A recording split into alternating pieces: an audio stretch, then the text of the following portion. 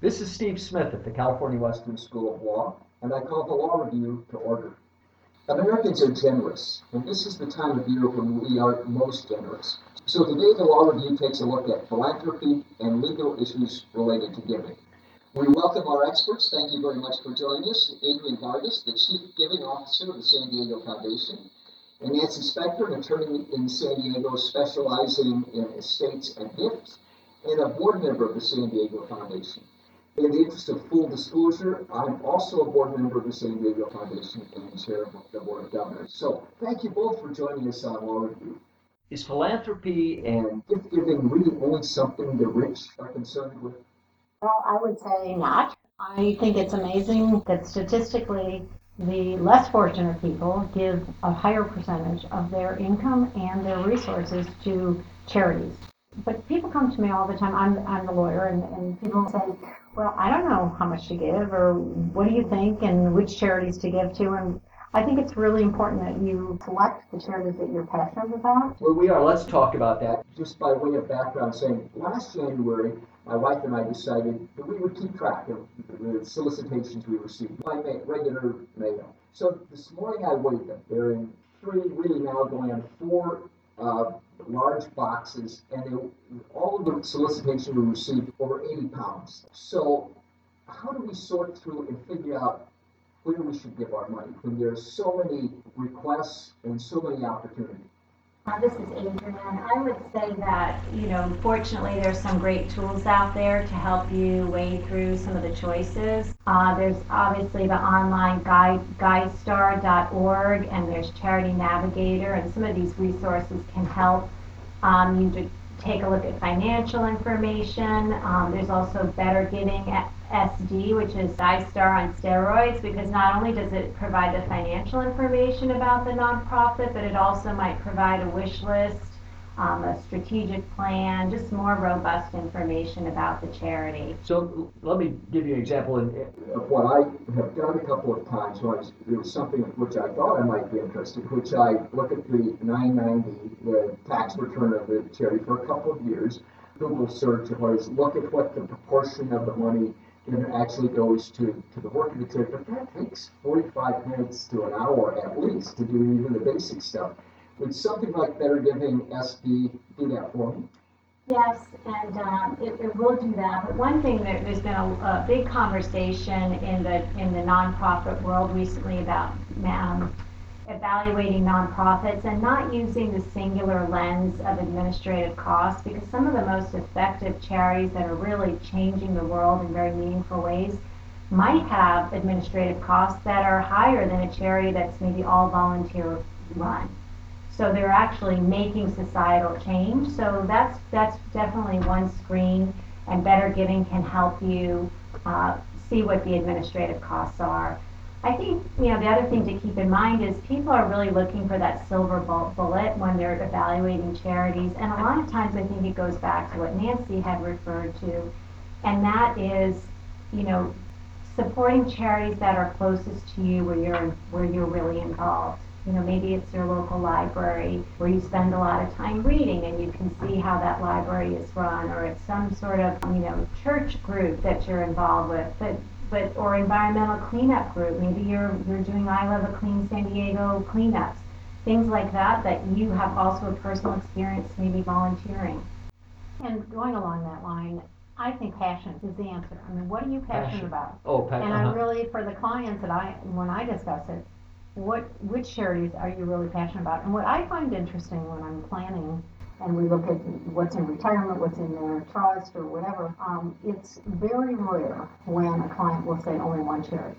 They might, like Adrian said, they might name the zoo, they might name the library, they might name Balboa Park, they might name something that's going on in India or Israel or somewhere like that, and they feel very passionate about whatever the work is. And also, I've learned that very few people do it only for taxes. It could be, and people change their minds. Even though, let's say I want to leave, 25% to the American Red Cross and 25% to library and 25% to whatever that I do, and maybe in 2 years I change my mind.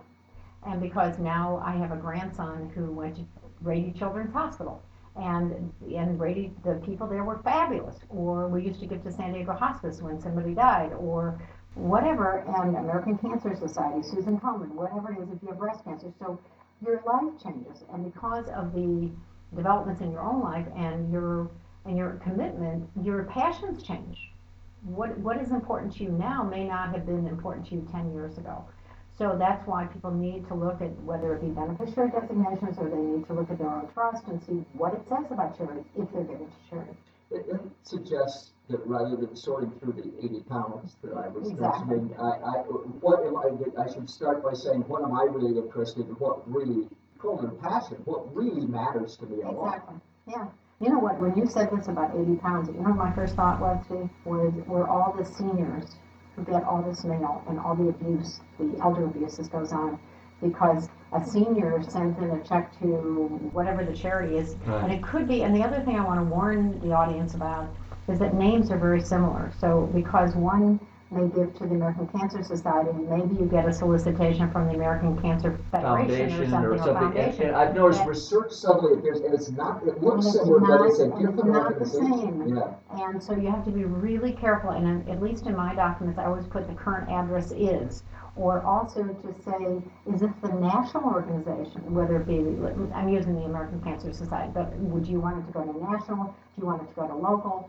And it's very different because the way the money is spent, I know like Susan Komen, I've been involved with the Susan Komen Walks, and I know that national does, puts it one way, whereas the local does a lot of the research for breast cancer locally in San Diego. How can you tell?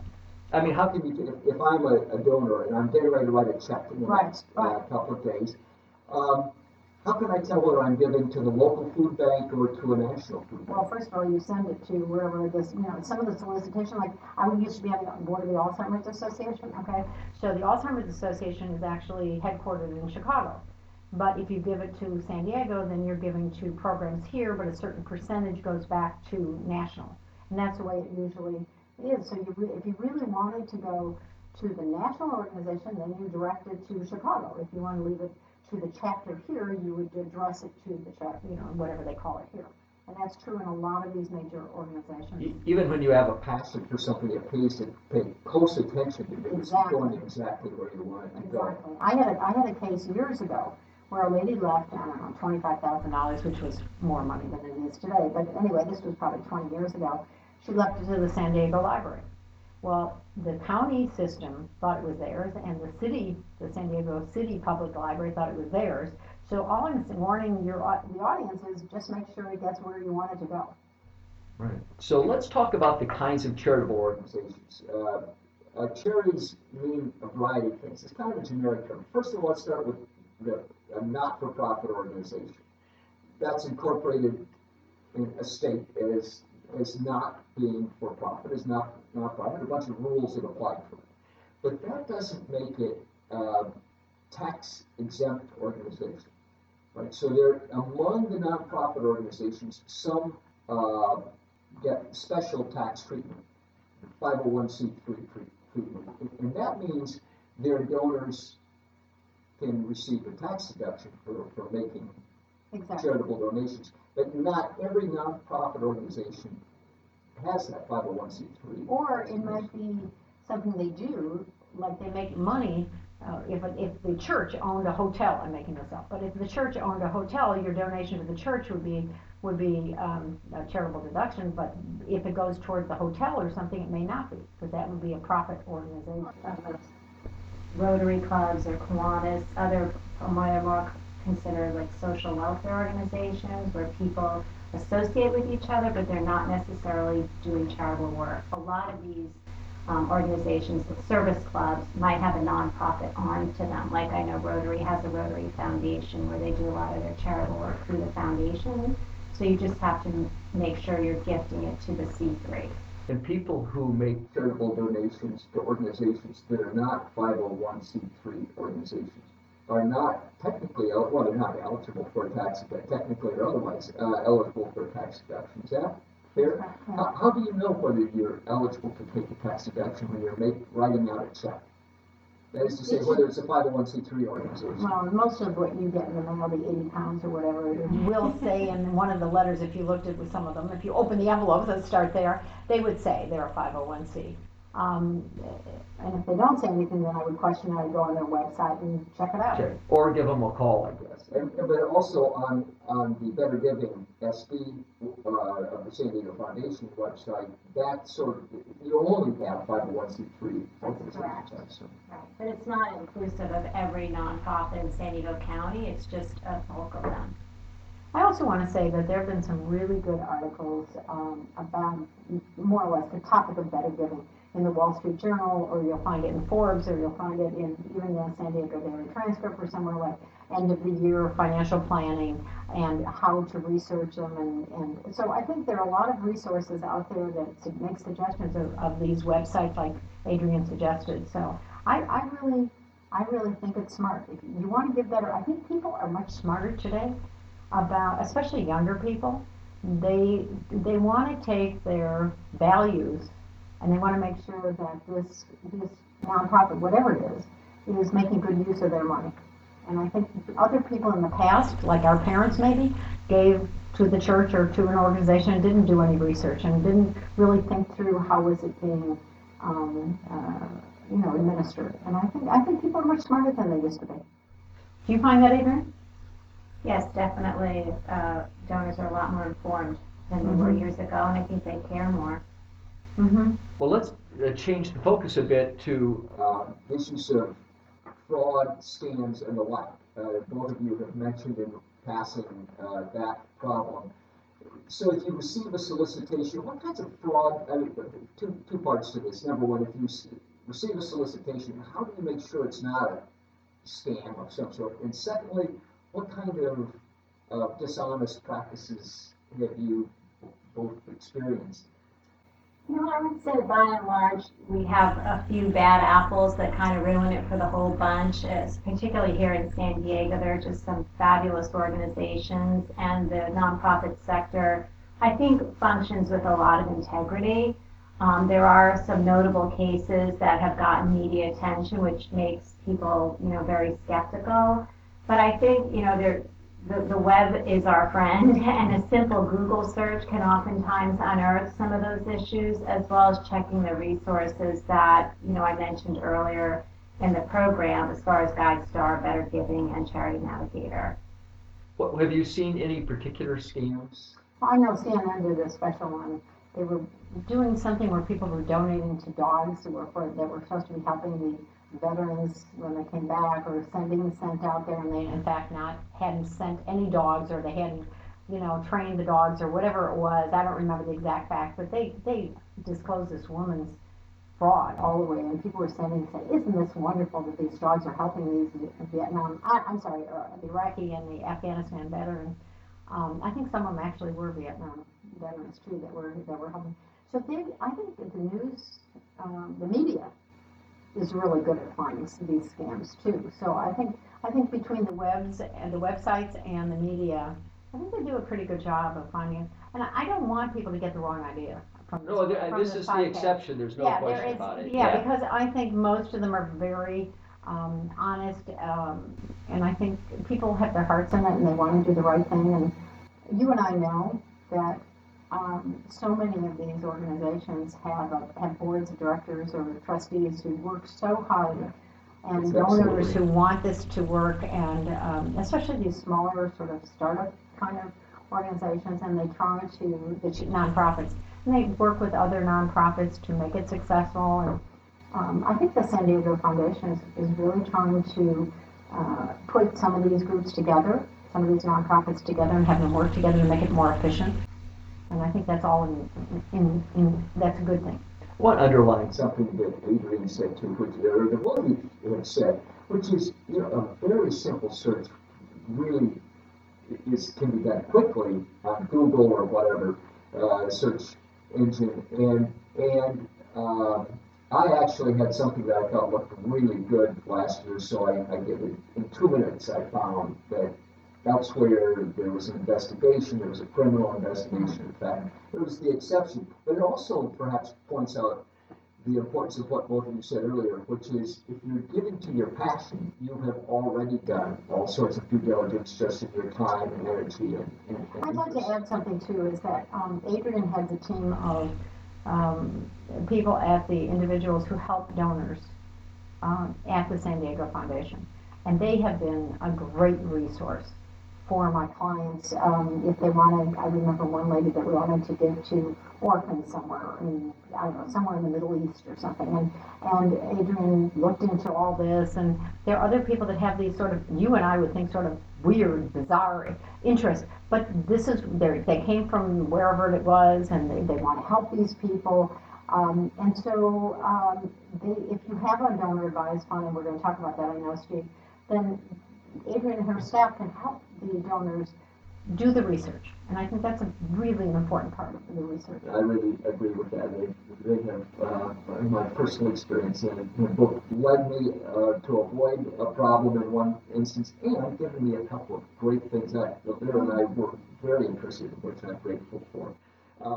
Well, today on Law Review, we are speaking with Adrian Vargas and Nancy Spector and about philanthropy and that everyone is a philanthropist and to follow a passion and make sure you contribute to it is Can I make a comment about that, Steve? Sure.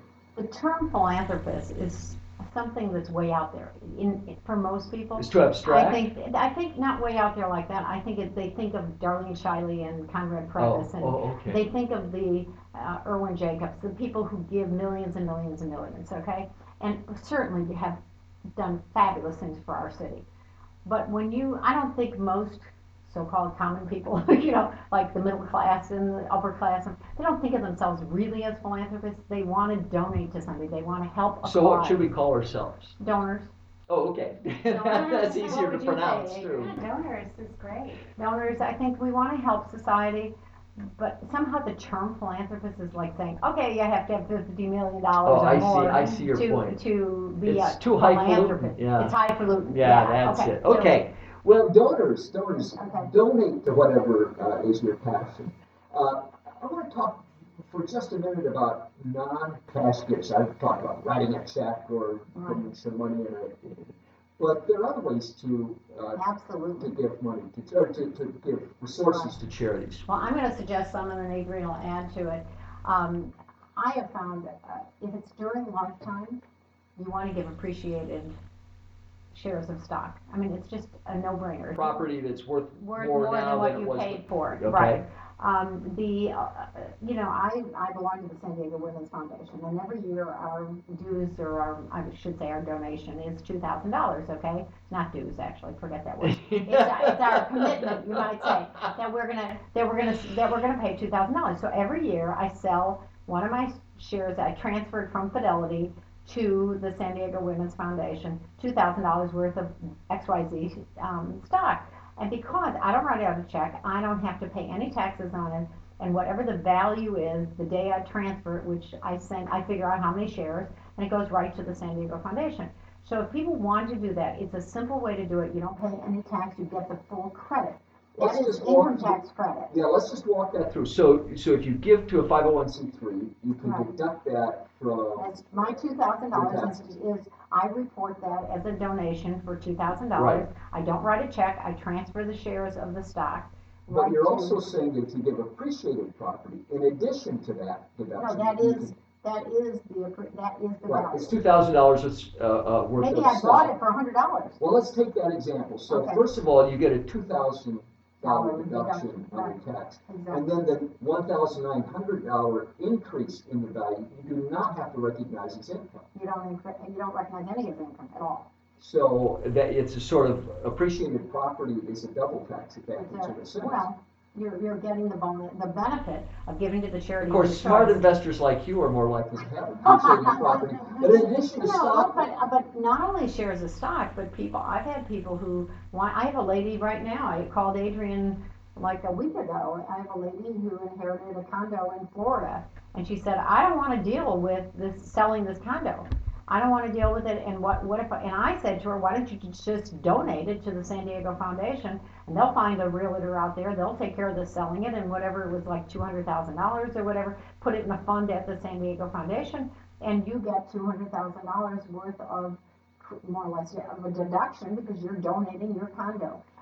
But you don't have to give that much on it. That's just an example. So during lifetime, it's really a good idea to use appreciated assets or assets that you don't really care about, like her condo.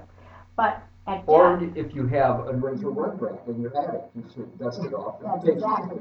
But there's certain rules about that too. Oh, okay. Yeah, but I think it's a great way to go. And I think that a lot of people forget about that and they write a check, which when you write a check, that means that you you're using cash instead of appreciated assets.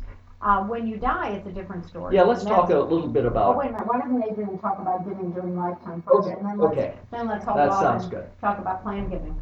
Sure, so, I think, another thing is the, required minimum distribution from IRAs is a great way to give to charity. What does that mean? Congress extended it, well, when you're 70 and a half, you have to take a certain amount out of your IRA every year that's required, or it gets taxed at a very high rate.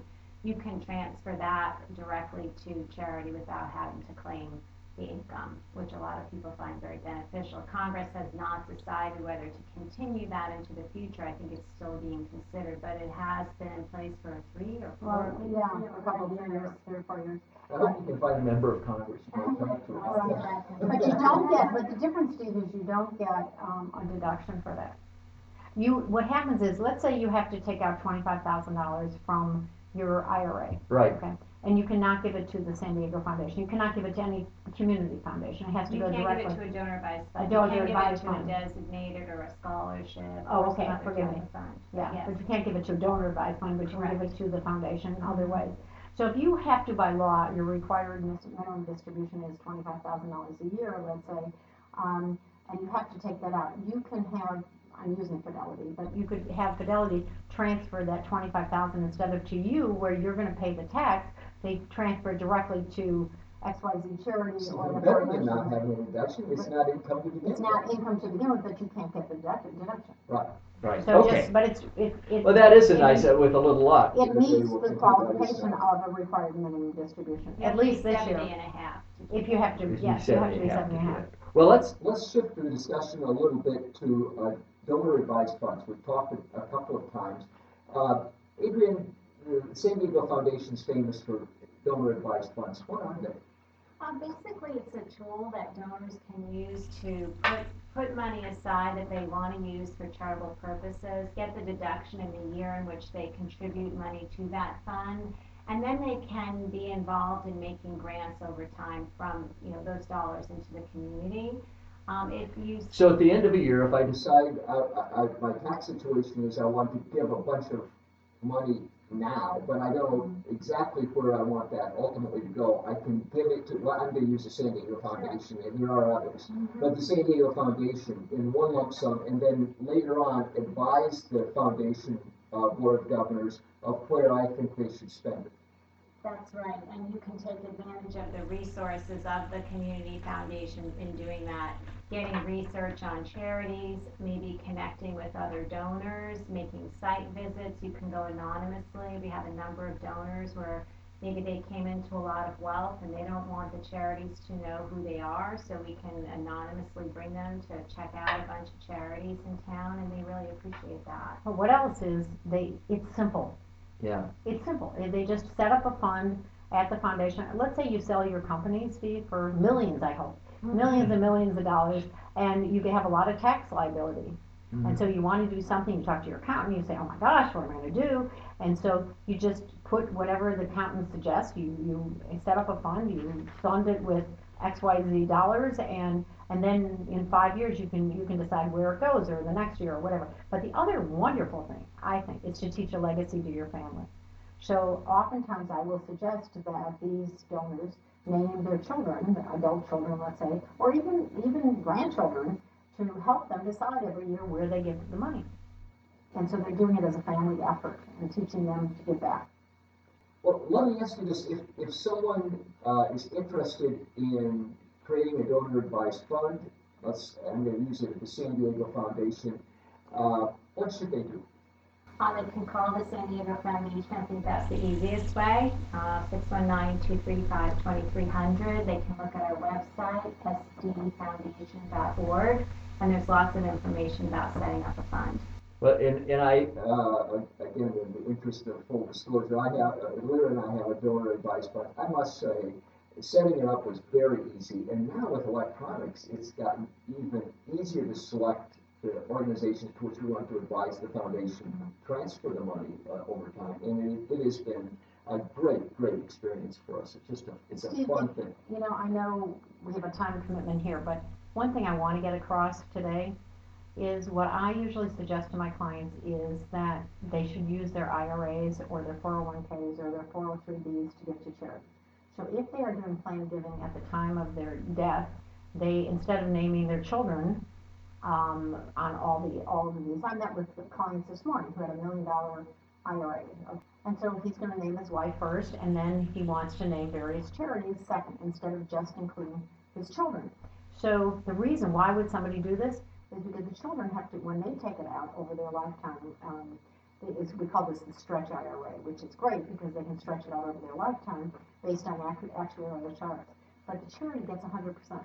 The children, when they take it out, or the parents, whoever it is that takes it out, you have to pay your 40% on the tax. So if you're leaving $10,000 to charity, they're going to walk home with $6,000, whereas the charity gets the full $10,000. And so it is really smart planning. And to then use your after-tax dollars, such as your house, your investments that are non-retirement, for your children and for the people you care about, because they won't pay any tax unless they're over. Right now it's 5,230,000. This right now is going up, and it's wonderful. It's going up $90,000 next year. So most clients are not over that amount. 520,000. I'm sorry. I was just talking about the increase today. And so they won't have to pay any tax. So they get it and say, thank you very much, you know. But the IRA and the 401k and all these other retirement ones are fabulous ways to give to charity at the time of your death.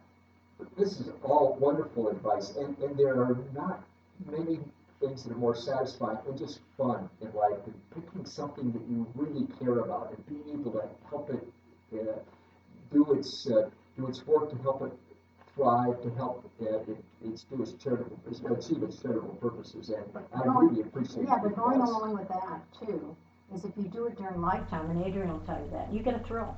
If Absolutely. you give it to scholarship during your lifetime, you see how it works. If you set up this donor advised fund during your lifetime, you see how it works. You can have a say in it. And I think that's great. Whereas if you die with it, you name the charity or whatever, you never see it. Your children That's might true. see it, but you won't see it. so Our advice for the end of the year: have some fun, make some charitable donations. Would each of you give us, listeners could contact you. Adrian, repeat what you said about your contact information. Sure, it's 619-235-2300. thank And you. it's sdfoundation.org. Thank you. Nancy? Nancy Spector, and that's 619-260-0303. And I also just want to end, the best advice I can give you is to talk to your professional advisors. I think there are a lot of financial advisors, attorneys, accountants who don't think about charities. And you have to bring it up when you meet with them, is to say, you know what, I've thought about it. I really want to put this as part of my estate plan or part of my giving this year. And you should bring it up. And that's the message. Great. Thank you both very much. Our guests on Thank Law you. Review today have been Adrian Vargas, the Chief Giving Officer at the San Diego Foundation, and Nancy Spector, an attorney in San Diego specializing in estates and gifts, and a board member of the San Diego Foundation. Thank you again for being with us today. Thank you, Steve. Thanks also to our producer, Jim Park, along with Katrina Julian, Megan Knight, and Sarah Kagi. We invite you to subscribe to the podcast on iTunes or by visiting lawreview.podbean.com. We enjoy hearing from you, so send us a message on lawreview.podbean.com. And until next time, this is Steve Smith saying, we send All good wishes. from all of us for a wonderful 2014. And the Law Review stands adjourned.